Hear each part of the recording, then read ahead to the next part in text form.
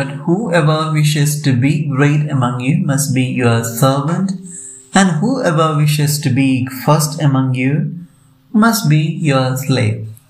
Just the Son of Man came not to be served, but to serve, and to give his life a ransom for many. St. Matthew's Gospel, chapter 20, verses 26 to 28. Praise the Lord.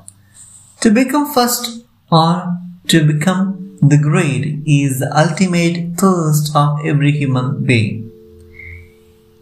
It has started with the creation story itself. In the book of Genesis, chapter 4, we read a story based on this theme, and the very first human bloodshed was happened on this earth based on this thought. It is a very prevalent even today between every people and societies. What Jesus says about this mentality is given for our reflection today in the text St. Matthew's Gospel, chapter 20, verses 17 to 28. Jesus never considered it as a sin. Rather, Jesus encouraged this thought.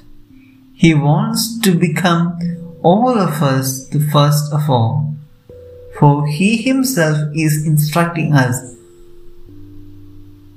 the shortcut to achieve the first place after His model. The shortcut is of service. Serve everyone as Christ did, as every saintly souls did, and as every Christians are supposed to do. So let us serve one another and become great and first among all. Amen.